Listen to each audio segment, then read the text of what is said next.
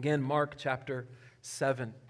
Two really remarkable stories here as we're rounding out chapter 7 and jumping into chapter 8. And actually, we're going to pause here in our study of Mark, and we're going to start a new series next week for about a month before we jump back into the book of Mark here in a month or so. And so again, as we finish this out this morning, I invite you to turn with me again to Mark chapter 7. We looked last week at this remarkable woman, this Gentile woman. So Jesus is now in Gentile territory.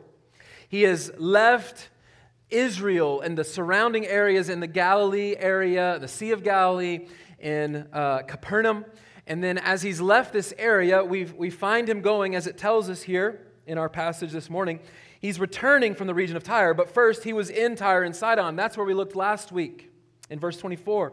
As he enters Tyre and Sidon, to just give you a picture of where Tyre and Sidon are, it's more towards the Lebanon area that we have current day, and you have Lebanon. So Tyre and Sidon is north, a good bit north of the Sea of Galilee.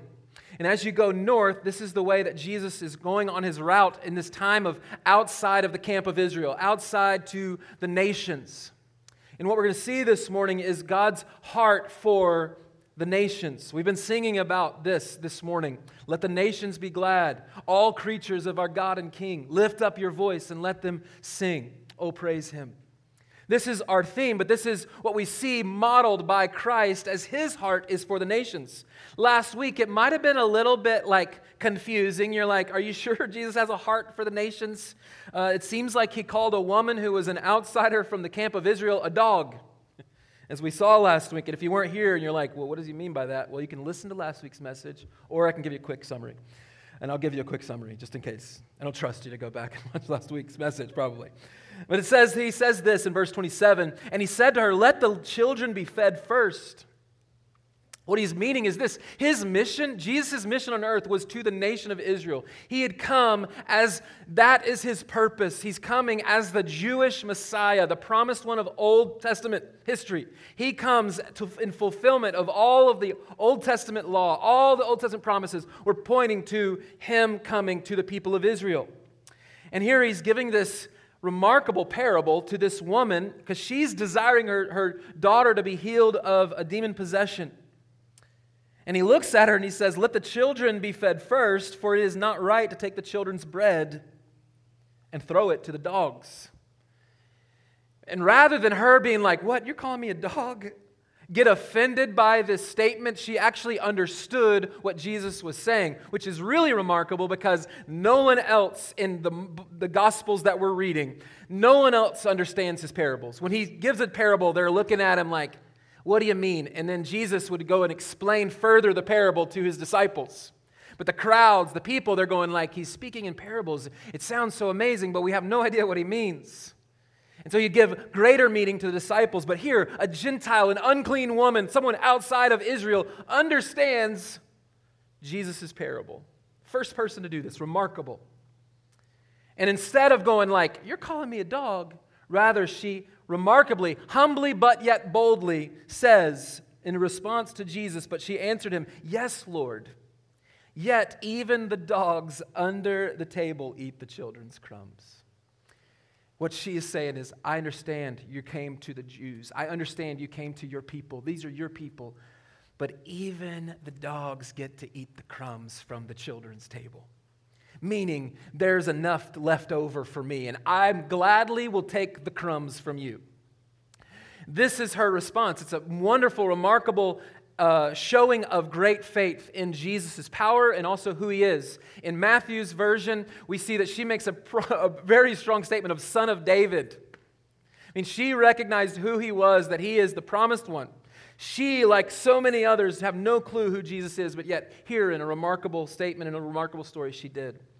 And what we see this morning in our passage, as the story continues and as there's another healing, we see that there is plenty of bread for all the nations. And we're going to see Jesus' heart for the nations. Look again in verse 31 as Levi was reading earlier. It says, then he returned from the region of Tyre and went through Sidon to the Sea of Galilee. in the region of the Decapolis. So again, sorry I don't have a map to put on the screens for you, but basically if you have a picture of Israel, and so you have the Sea of Galilee, it's on the opposite side of Capernaum. So when you hear them going across the lake, a lot of times, it's a big lake for one, and they cross this lake and you get to Gentile territory on the other side, and as you get to the other side, that's where you get to the Decapolis. The Decapolis was 10, meaning Deca, 10 cities. And these were 10 kind of Roman-ruled, kind of Roman Greek culture and all those outside of Israel culture in this area. These are Gentiles. And again, if I haven't made that clear, what a Gentile simply is a non-Jew. The way it's described in all of Scripture is just, that's what it means. So there's Jews and then there's non-Jews. And the word they use for non-Jews, Gentiles.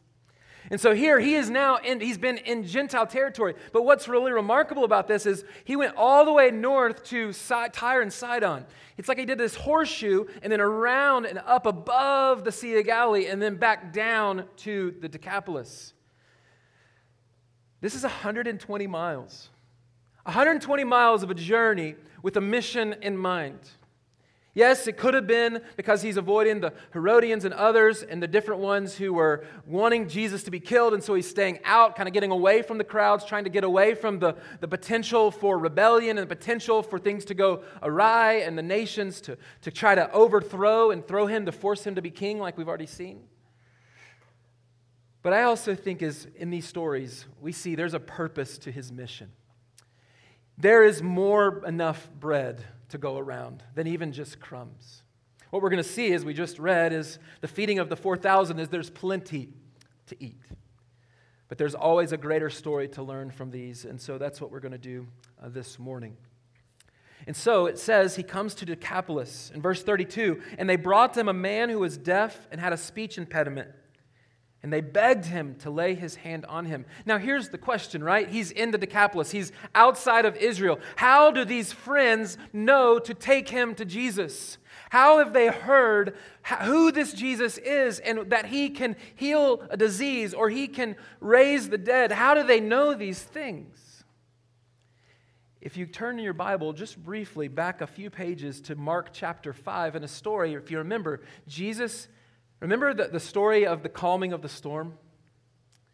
Jesus is in the boat sleeping. They're crossing the Sea of Galilee. The disciples are terrified. And they're like, we're going to die out here. What are you doing? Wake up, Jesus. And Jesus wakes up and he tells the storm to be still. The storm stops. And as soon as they get to the other side, I'm skipping a lot there. There's a lot packed in those statements. They're like, whoa, who is this that can calm the seas? Who has control over these things? Is Jesus more than just a good man? Is he more than just a prophet? Is he more than just this rabbi, great teacher? Only God can control nature. Is he God? And they get to the other side, and what does it tell us in Mark chapter 5? If you have a Bible there, you can see it in verse 19 as we find what happens is, in the whole story, Jesus is immediately met with a demon-possessed man, a crazy man. This man was going berserk and wild, and they would chain him up, and he would break the chains free. And this demon-possessed man runs up to Jesus and says, "What do you have to do with us, Most High God, Son of Most High God? You come to torture us now?"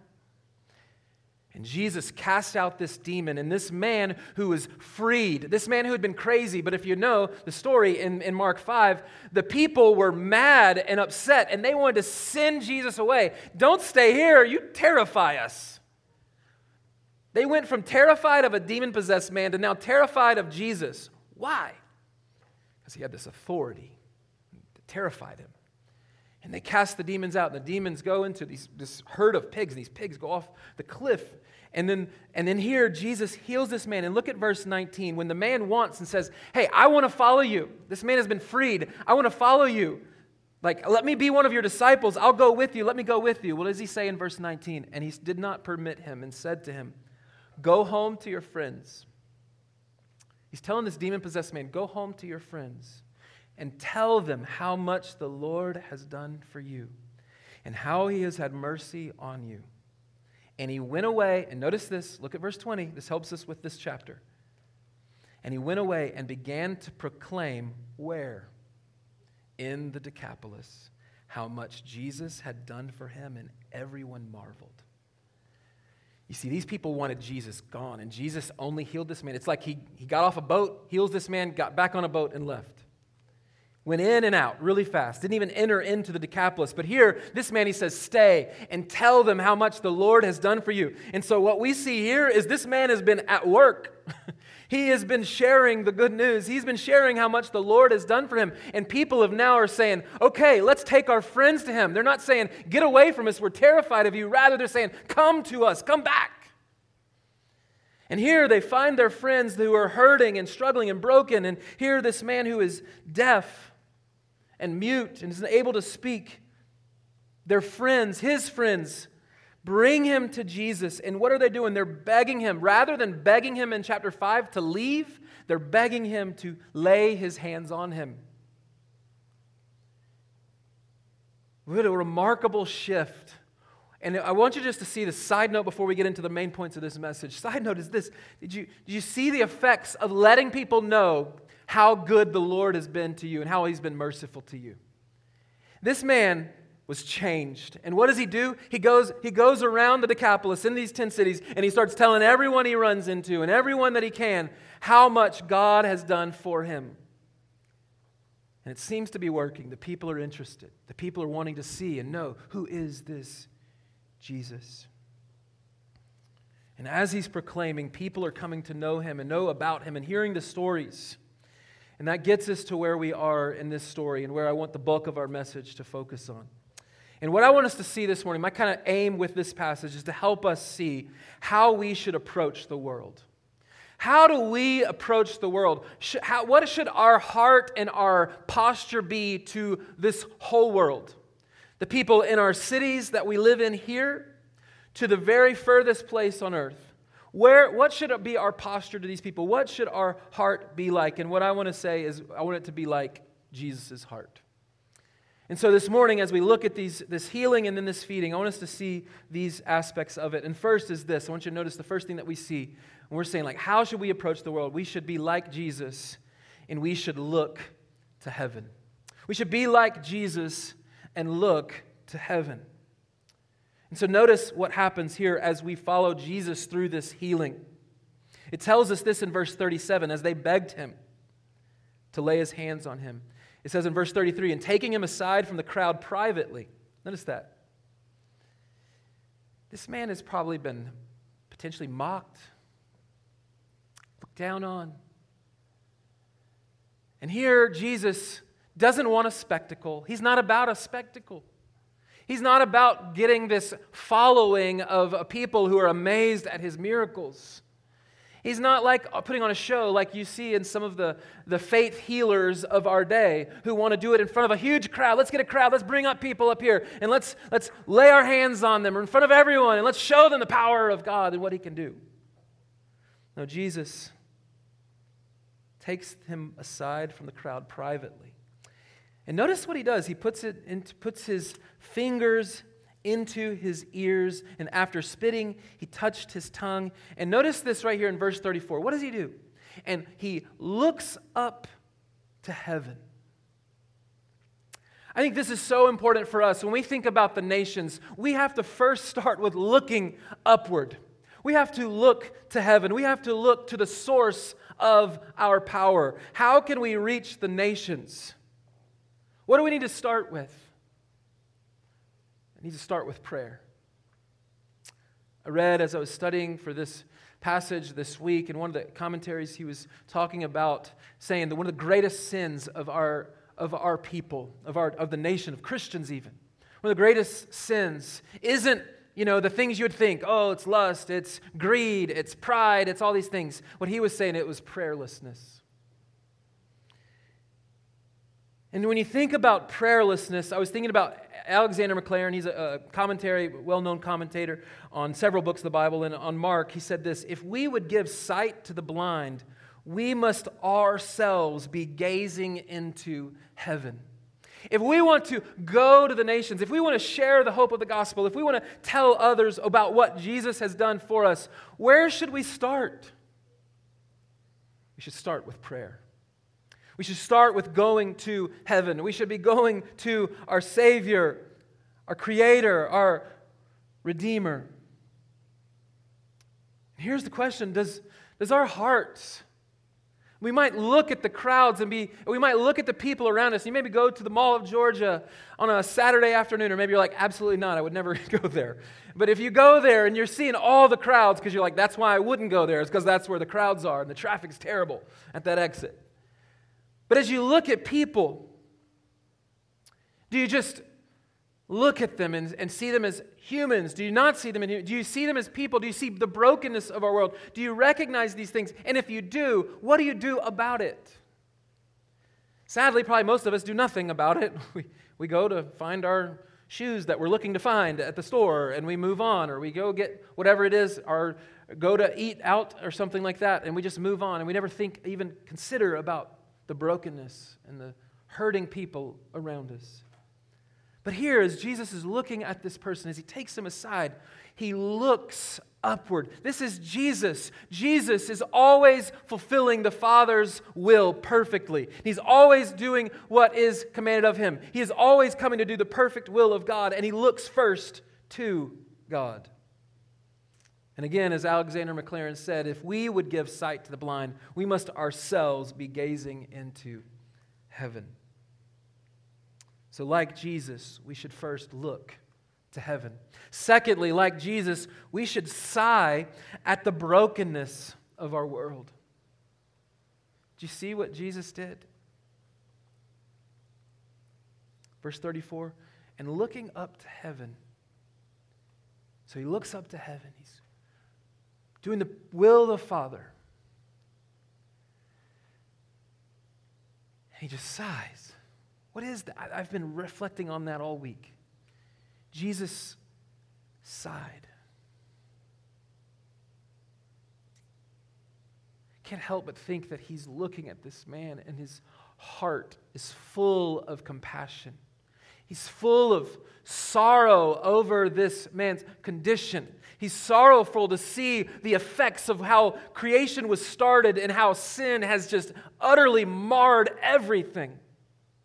And he sighs and he looks on at the effects that sin and the world and brokenness has brought upon this creation, his creation. And he sighs over it. I want to ask you, does our hearts burn with sorrow and sadness over the brokenness of the world?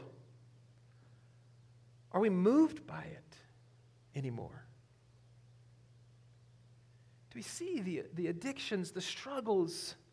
Do we see the people who are anxious about their lives and worried about the next thing? Or do you notice the hospital's full of disease and full of hurts? Do you see the broken relationships? Do you see these things? And does your heart just sigh within you? Do you identify with the brokenness of this world and your heart be moved with compassion?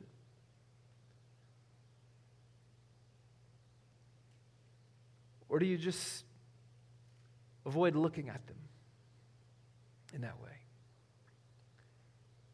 When you see the family on the side of the road, homeless, do you try to avoid them? Like, if I don't make eye contact, they won't make eye contact to me. And so we don't look at them.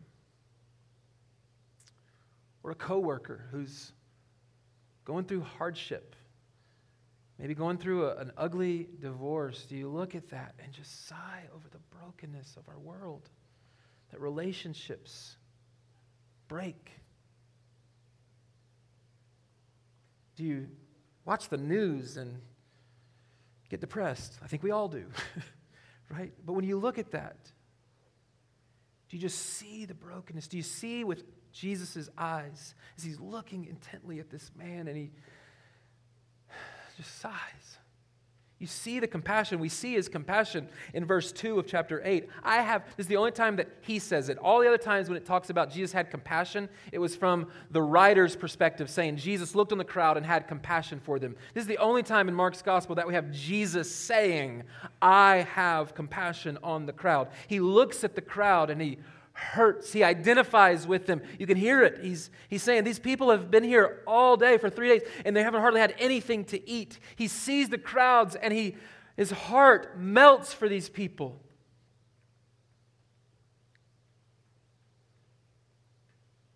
question is, are we stale to these things?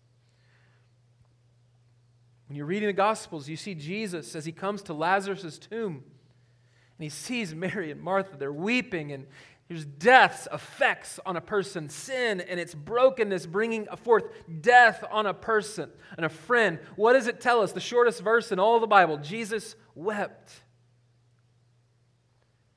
He's not emotionless. He's not distant. He feels your pain. He feels the pain of the world. He sees the effects of it. And here's the beauty, and we're going to talk about this later, is he came to fix it. He doesn't just go, oh man, this is just brutal. What will they do to make this better? No, he comes with a solution. He comes with bread. It's a picture of life. The Bible tells us in the Sermon on the Mount, blessed are those who mourn. Blessed are the merciful. Those who look on the crowds and have compassion. When you look at people, do you see souls? Do you see people who are hurting? Do we care?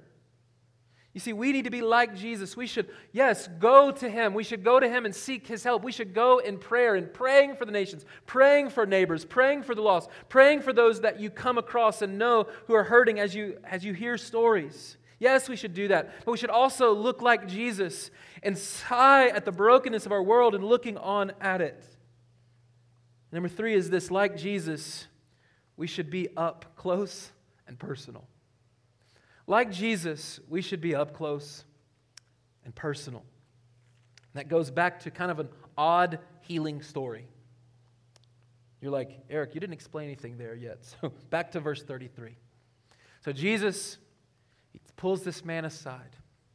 He looks at him, and it tells us in verse 33, and taking him aside from the crowd privately, he put his fingers in his ears. You're like, why did he put his fingers in his ears?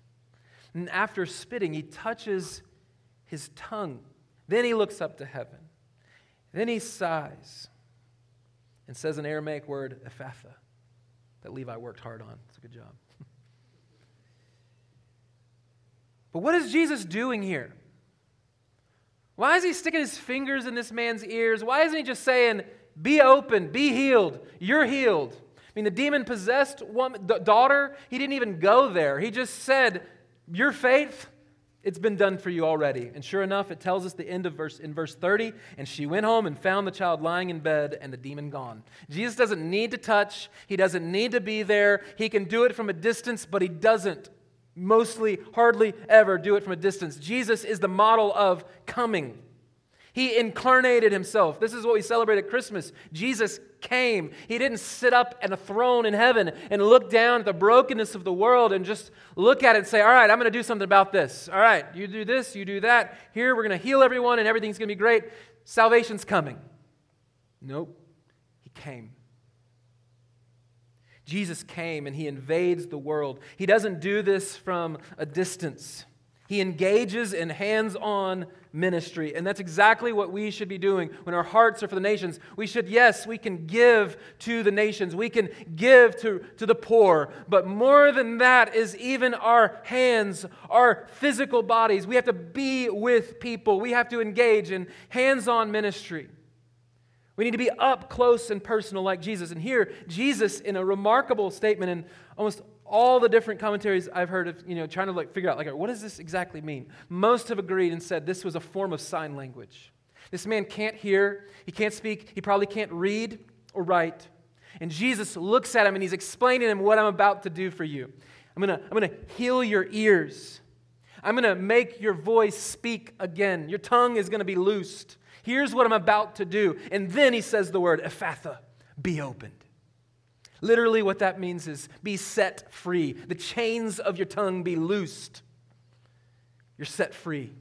You're no longer bound anymore. Be healed, be opened. But this takes place in close contact.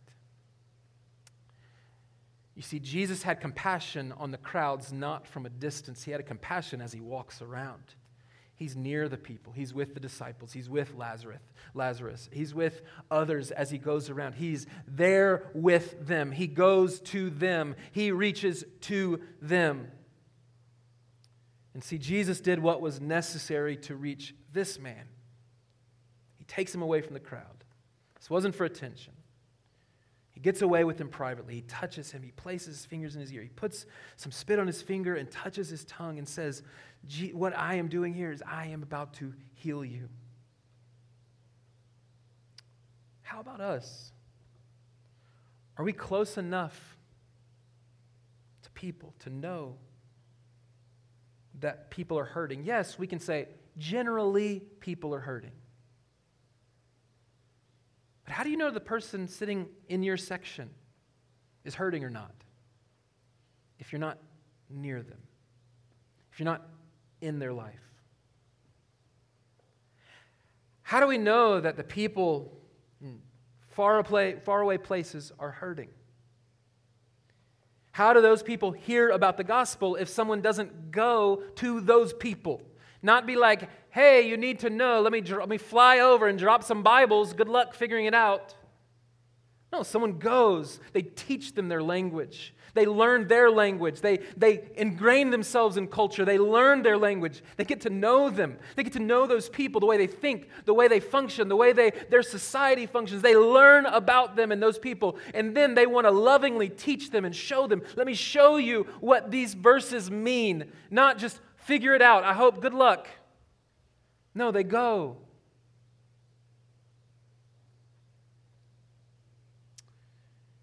In Matthew 25, I was reading in a devotion recently that I've been going through.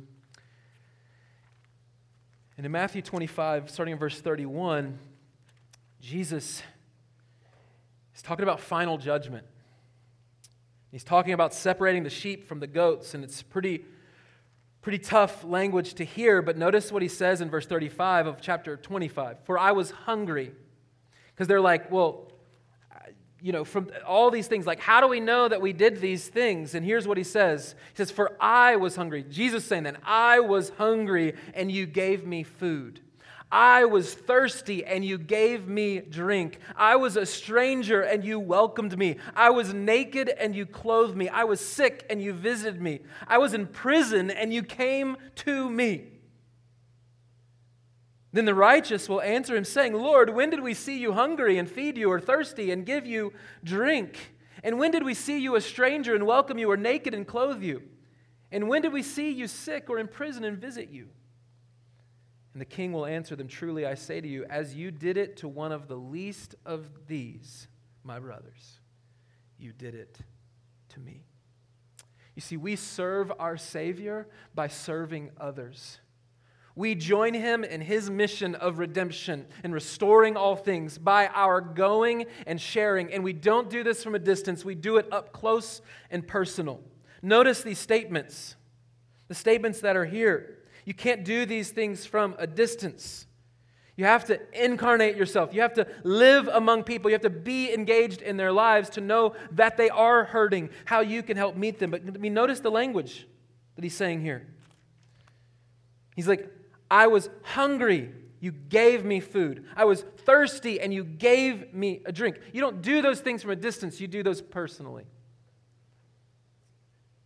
You help give someone some clothes. You visit someone who was in prison, and you came to me. You didn't treat them as an outcast or too far gone. He went after them.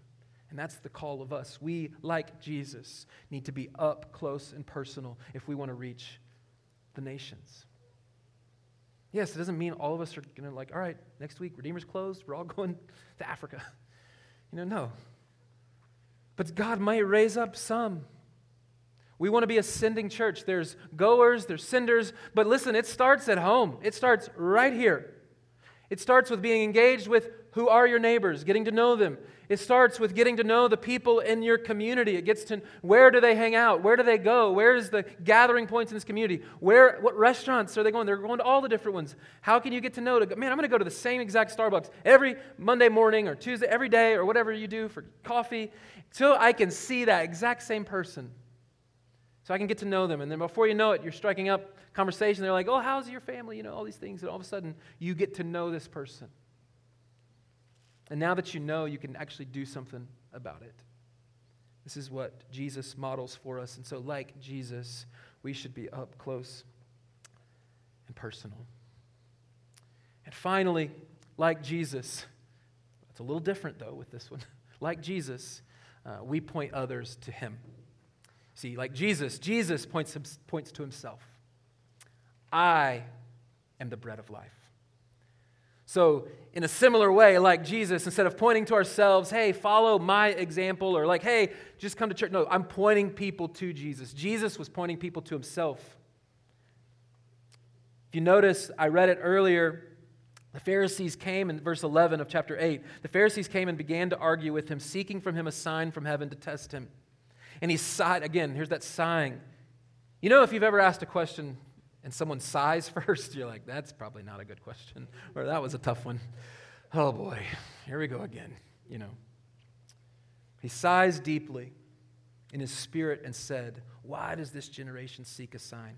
Truly I say to you, no sign will be given to this generation. Why does this generation not get a sign? I'm here. You don't need a sign. The God of the universe, the Savior of the world, the Redeemer is here. And this is what he's even doing in this feeding of the 4,000. But notice again, this is not a repeat of the first one. You're like, and they got the numbers wrong or something. It was like, I thought it was 5,000, now it's 4,000. This is a different story. And in this feeding, it's to the nations. It's to the Gentiles. He's going to the Gentiles saying, there is enough bread for you. It is not even just crumbs. You get more than enough, and there will always be enough. And that's why we get this incredible story of feeding the thousands. And in all of this, Jesus is pointing to himself as I am the bread of life. The bread that I give never runs out. It's more than enough, as they say in verse 8, and they ate and were satisfied.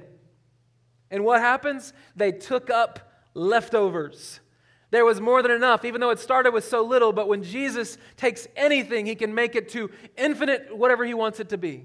There's always more than enough, and there's more than enough grace. But listen, it's great to have a heart for the people of the world and look at brokenness and sigh in our heart and be like, man, and we even call out to Jesus and say, come, Lord Jesus, come, redeem, restore this brokenness in our world. I cannot wait for righteousness to reign and rule in our hearts and in our lives. And you're longing for these days and longing for these things. Yes, we do. But it's not enough to just have a heart and be engaged and love people and let me feed you, let me help you, let me do these things. We can do compassion ministry and mercy ministries all we want to this whole community. We're going to give water. We're going to help get water to the nations. We're going to attack the trash and all the things. And we try to care for this planet, all these things. It's great that we have compassion for the nations, but what's the message? What do we bring? We take them Jesus. We give them Jesus. We give them the bread of life. We point them to a Redeemer who didn't stay up in heaven but actually came. He invades and he comes to restore and redeem. And he came with an ultimate mission. This mission isn't what anyone else expected. No one was expecting it. Not even the Syrophoenician woman knew that Jesus was coming to die. He came with a mission, and that mission was going to lead him to a cross, and he was going to allow himself to be murdered, brutally murdered and crucified. Why? Because there was no other way for mankind to be set free. There had to be payment for sin. You see, sin, the wages of sin, the Bible tells us, is death.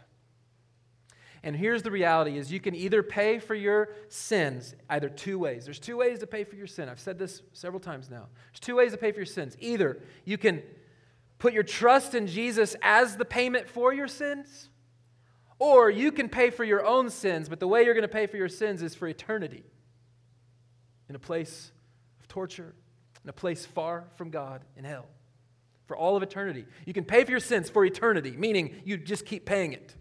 And you'll never stop paying it. That's the debt. But here's the incredible thought, the incredible truth, is that debt that is infinite was paid in full. Jesus declared this on the cross right before he died. He says, "It is finished." This mission that I came for is complete.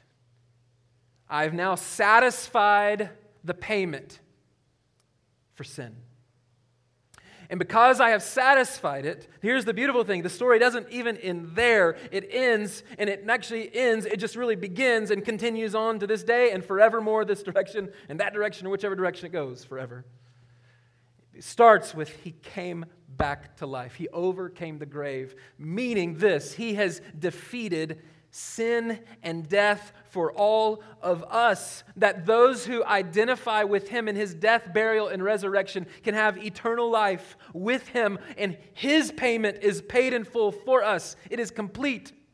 I just am putting my trust and my hope in this Jesus. This is the message we carry to the nations. We don't just, let me give you some water. We do this in the name of Jesus, and we tell them about Jesus. We show them the love of Jesus. We show them the care of Jesus. We show them what Jesus has done for them and what he's done for me.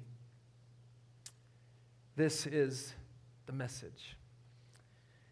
And so, almost instead of saying like Jesus, unlike Jesus, we don't point to anyone, we don't point to ourselves. But only Jesus can do that and say, I am the way, the truth, and the life. No one can come to the Father except through me. The only way that we could ever be in the presence of an almighty, holy, perfectly infinite God is because Jesus, his righteousness, stands in the gap for us.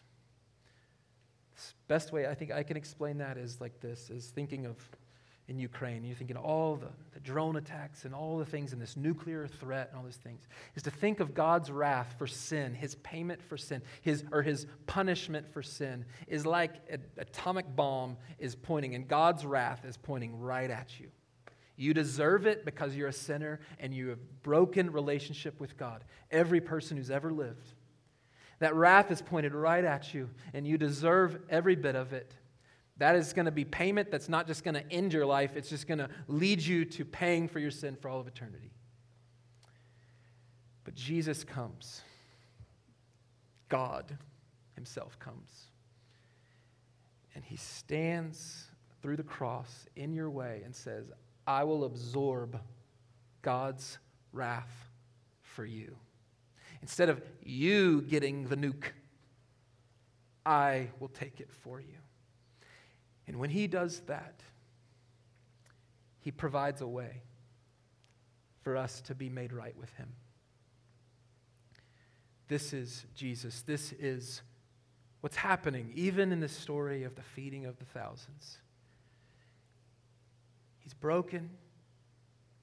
He looks at the world and his heart is broken over the people, but I'm going to do something about it. I'm going to show you that I am the bread of life, that whoever feasts on me, whoever puts their full trust and rest in what I will do for them will have eternal life. You will never hunger or thirst again.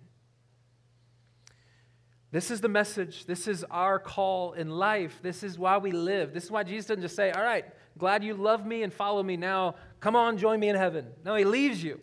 He leaves you with a mission, and we're to be like Jesus and pay attention, have a heart for the nations. And we, like Jesus, should sigh over the brokenness, and we should try to engage it and share the love of God into the lives of people. We're to care for the nations and care for the people right around us. But we go first to the source of that, and we are not the source. God is the source, but he says, I'm going to leave you my spirit within you as my followers so that you can go in power and you can proclaim, and I will give you the words to say. I will lead you and give you opportunities to share the hope of the gospel with, and I will help you. I will be there with you. These are promises. This is our mission. It's the mission of Redeemer, why we even start a church. Almost 2 years ago, we first met in a home. It'd be next Sunday. It'd be 2 years that we kind of first were beginning to meet as about 11 adults in a home with a love for people and a love for God and a love to let people know about him. And this is why we meet every week, to learn more about Jesus, to learn what his heart is like. And here we get to see his heart and how we are to be like him. So let's live that way on mission this week. As we go into a new school year and a summer, ready to start school and all those things, you're going to be on mission. Like kids, you can be on mission. You can do these things. It doesn't have to be an adult. This doesn't need to be once I grow up, I'll do this. No, you can do this right now. You can do this in your neighborhood at the pool. You can do this as you're in a sports team or you're in a classroom setting. You can live and show the love of Christ to people. You can help meet broken needs. When people are hurting, a lot of times the hurting people hurt people. So if you feel like, man, I'm being hurt, this person's bullying, most likely he's hurting or she's hurting somewhere. Show love. Rather than retaliate, love. Let's live with people. Let's live on mission. Let me pray. Father, again, we want to humble ourselves and say we cannot do any of this on our own. We are absolutely, utterly incapable. And so, Father, I pray that you would help us to be like you. Help us to have a heart for the nations like you. Help us to love people like you. Help us to meet needs like you met needs. And we do all this because you have given us, because you have all authority in heaven and on earth, and you have given it to us, your disciples, your followers, to go and make disciples of all nations. So may we join you in your mission. May we follow your command, and may we love the people around us and have a heart like yours. Help us in all these ways. In Jesus' name, amen.